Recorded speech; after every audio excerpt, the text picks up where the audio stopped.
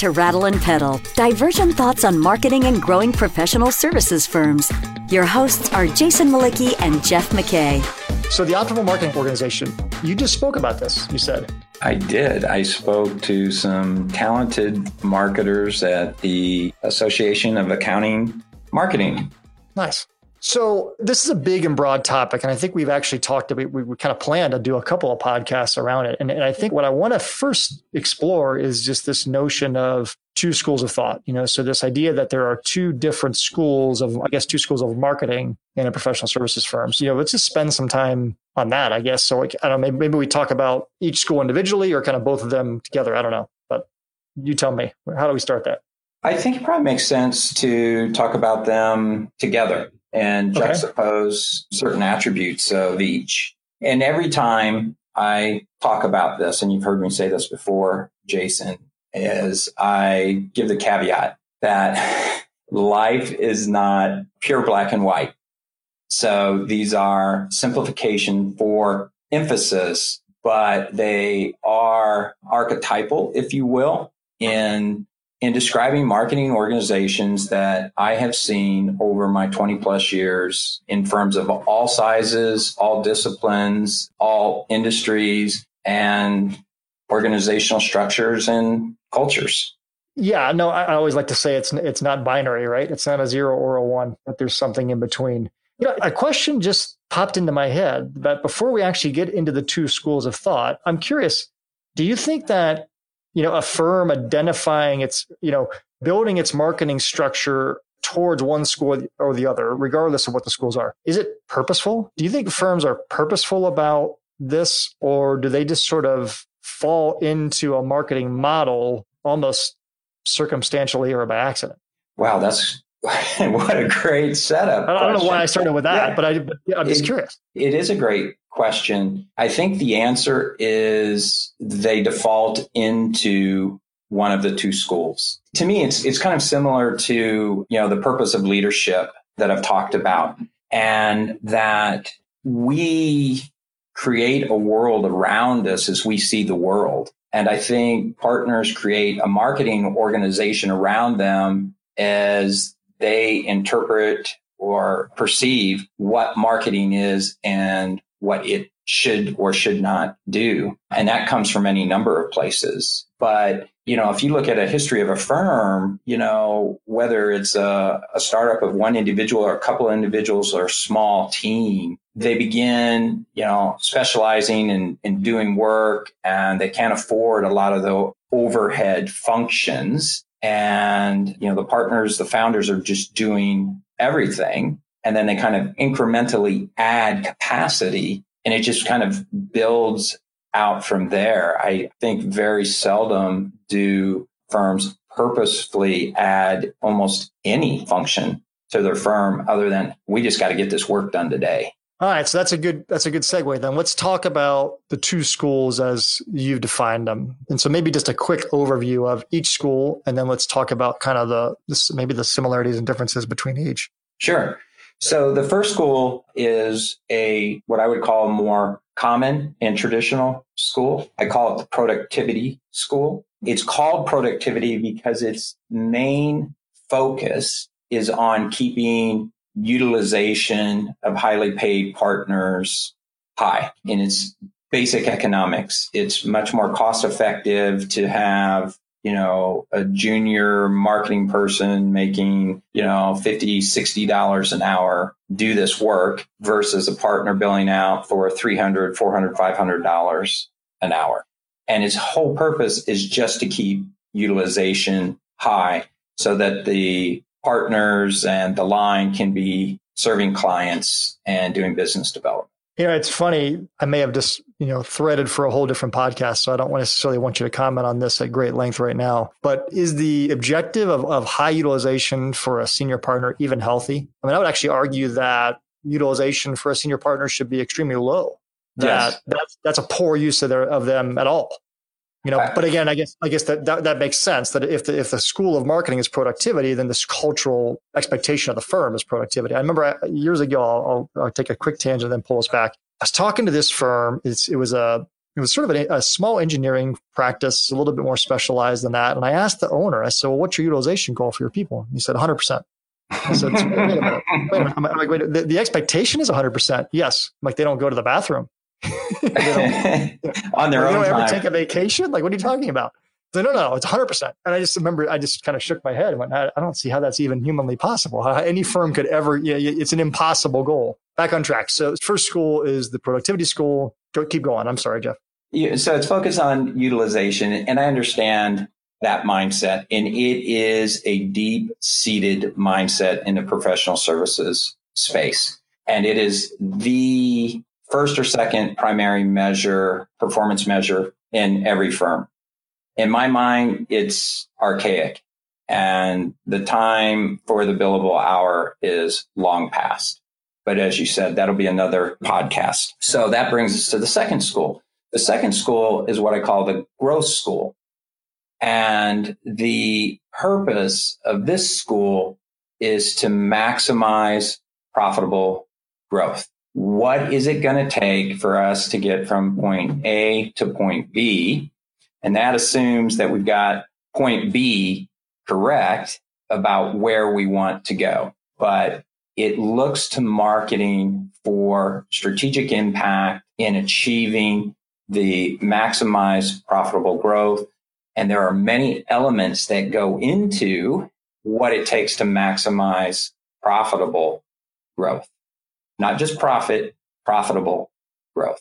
So one, I guess, clarifying question would be, okay, so I've always felt that I like to use the phrase that marketing is upside down in these firms. And it was because of the design, that most firms being designed around the productivity school, and kind of my inclination that they should really be designed around a growth school.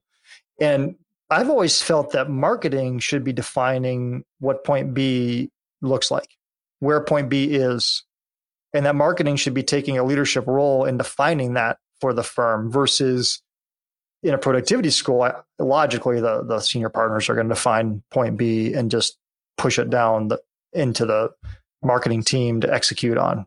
Do you agree with that or no?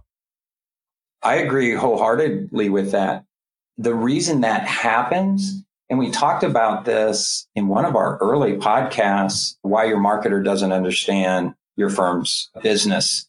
And there's a bifurcation between understanding the technical dimension of the business and the business of the business. And I think that's where the divide really takes place. Partners think because they have their arms around the technical dimension, whatever that is, architecture, accounting, tax, strategy, IT, they should be the people setting that direction.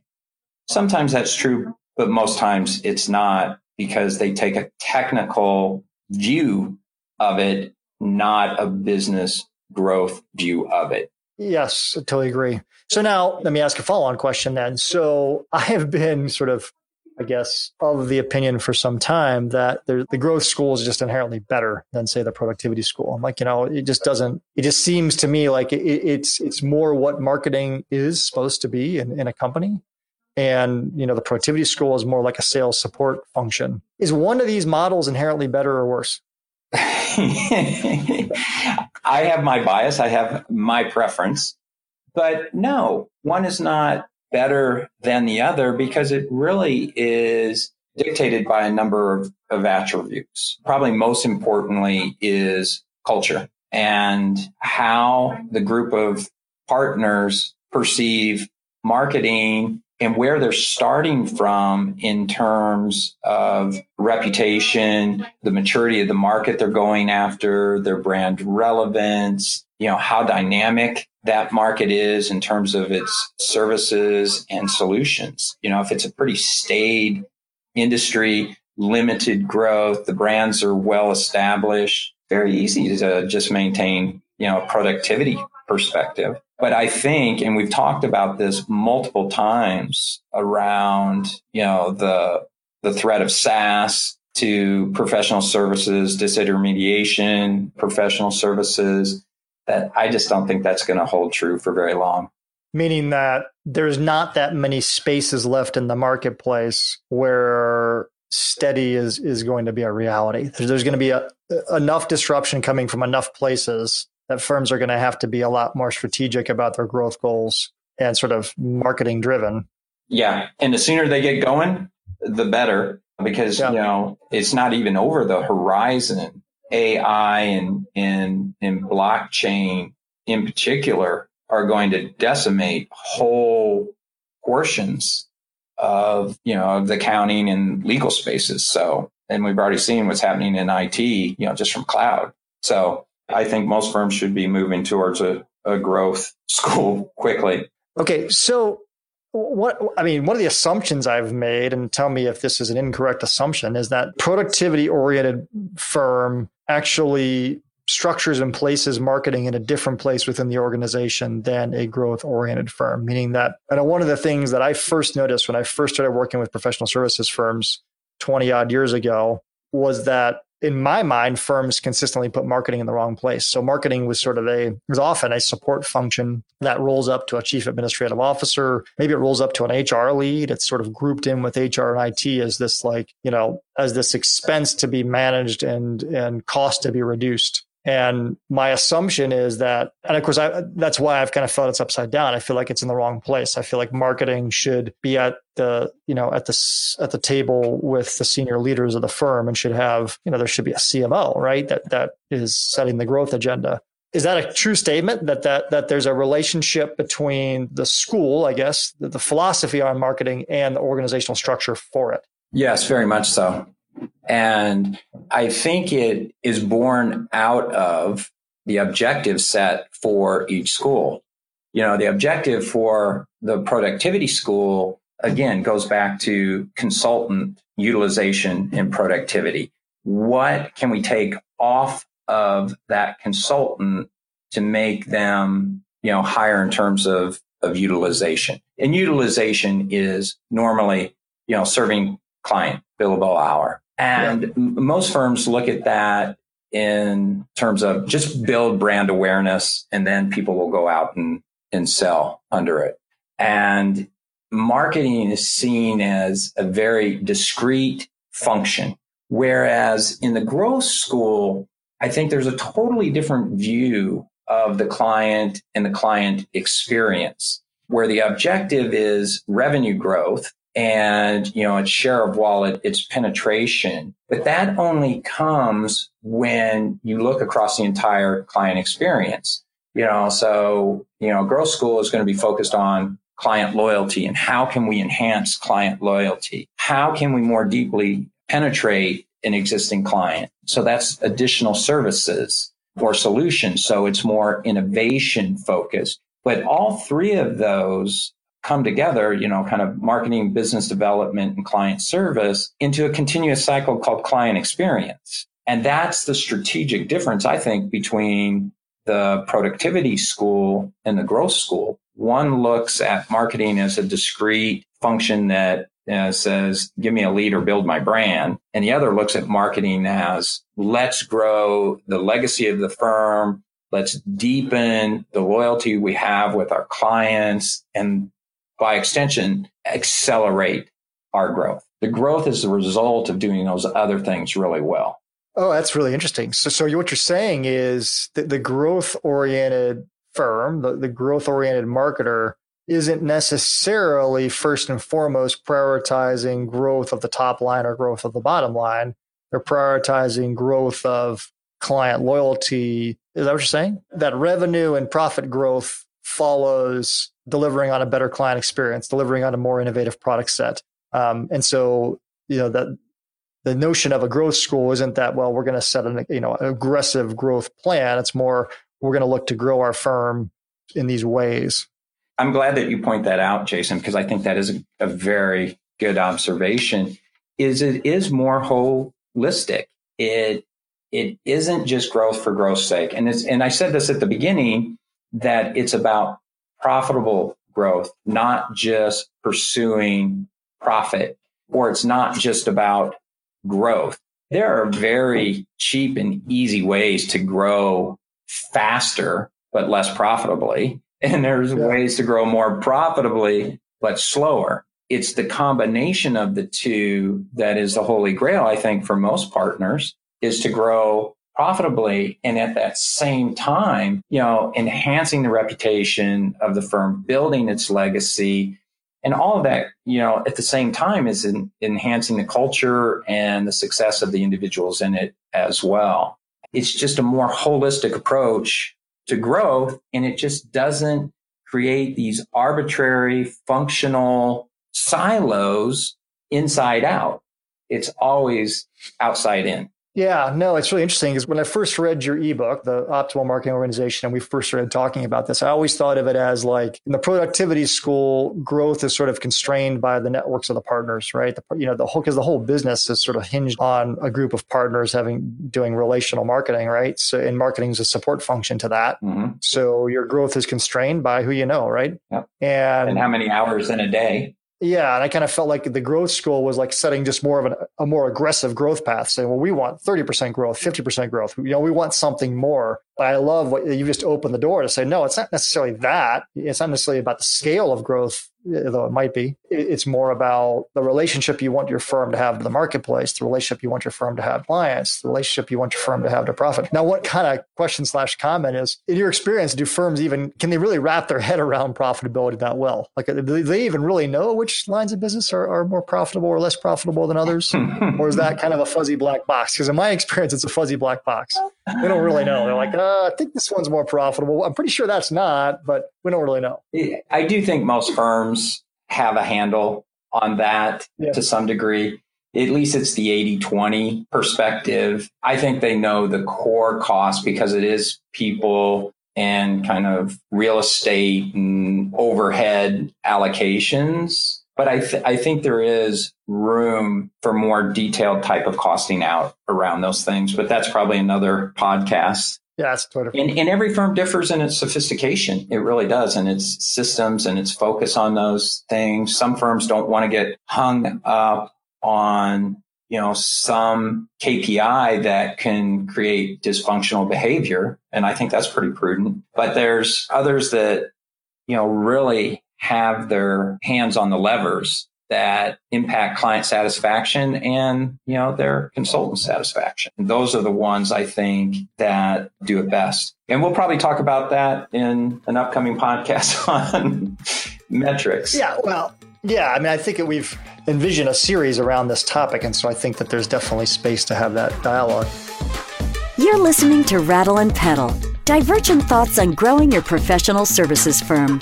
Your hosts are Jason Malicki, principal of Rattleback, the marketing agency for professional services firms, and Jeff McKay, former CMO and founder of strategy consultancy Prudent Pedal. If you find this podcast helpful, please help us by telling a friend and rating us on iTunes. Thank you. Now back to Jason and Jeff.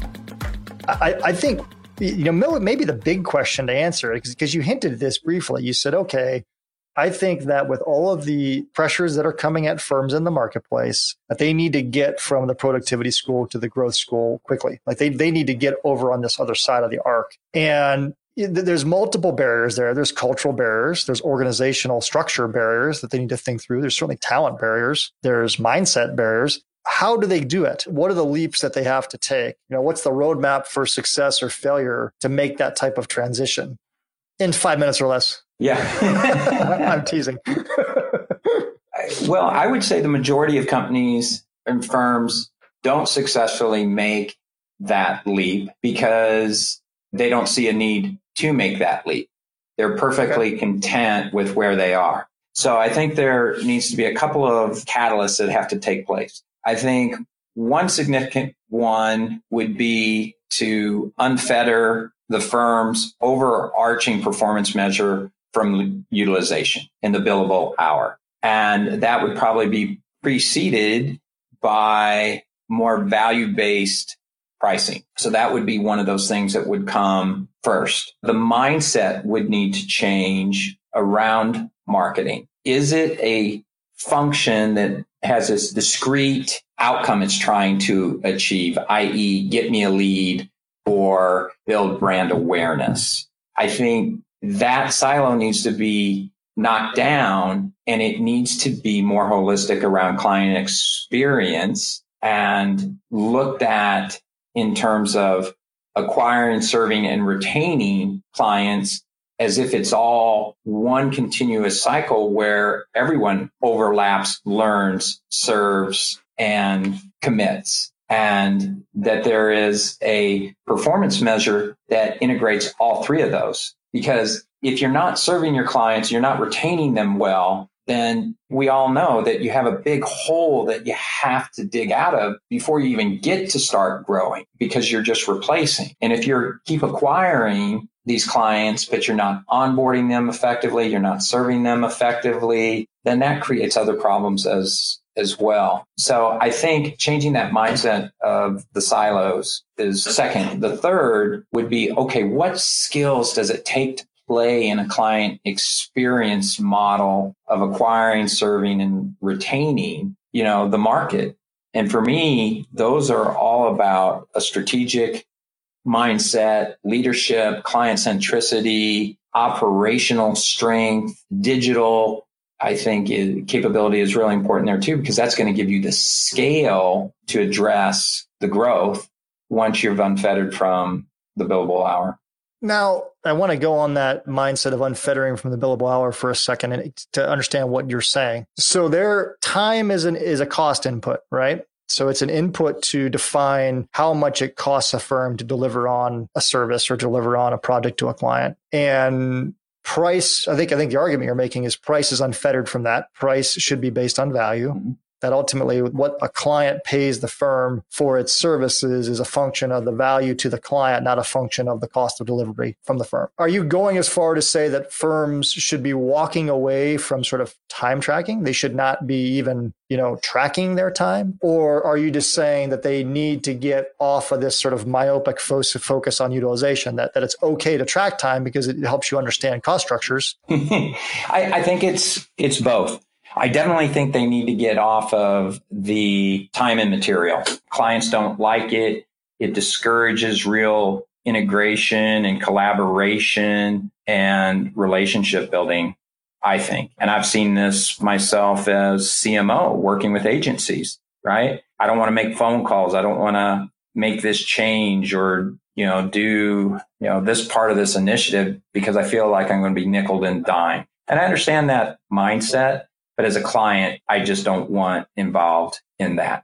As a business person, I'm asking an agency to give me a number for a result that I want. We negotiate around that result and that price, and then we manage each side of that for ourselves. And if there's a big disparity, we come together as partners and try to understand why and learn from it so that we both win. So I think that's mostly what I'm getting at.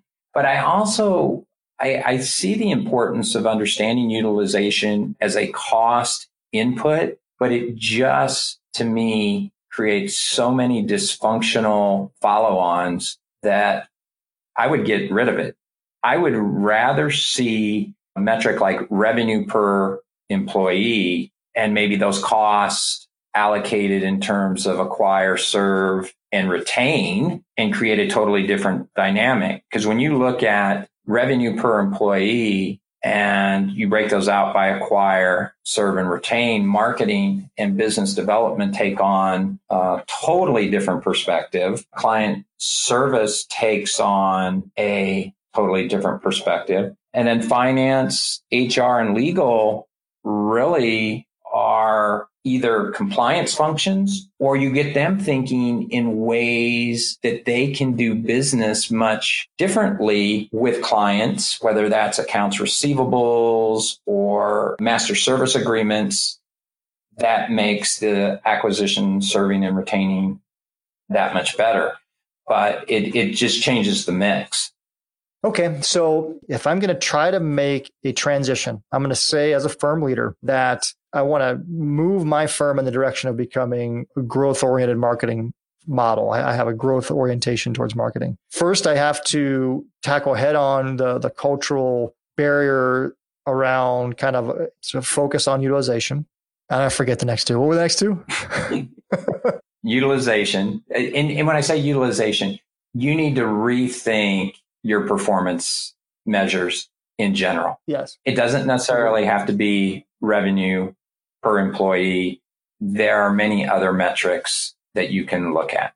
2, you need to rethink your functional silos in terms of what you're asking them to do holistically, not in these bifurcated, that's not my job, that's your job that we see in every day in marketing and sales, for example. And then I think third is you need a different set of skills in order to do that. And I think overall, those skills are designed at a different type of impact. And it's a strategic impact, whether that is something like brand relevance or some loyalty measure, net promoter scores, or market share, or any number of more strategic outcomes other than a number of brochures produced or webinars held.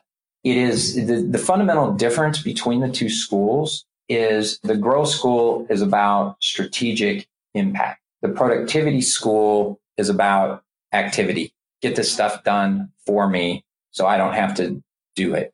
And like I tell my kids when they try to clean the house or do yard work or something, when they say, I did it, it's not the action, it's the result. And the growth school is looking for a strategic result. I can't think of a better place to stop. So let's stop there. And then next time we get back together, I think we ought to really go deeper into sort of the skills and capabilities underlying each school. That sounds good. All right, man. Thanks, Jason. All right. See you, Jeff. Thank you for listening to Rattle and Pedal, divergent thoughts on marketing and growing professional services firms. Find content related to this episode at rattleandpedal.com. Rattle and Pedal is also available on iTunes and Stitcher.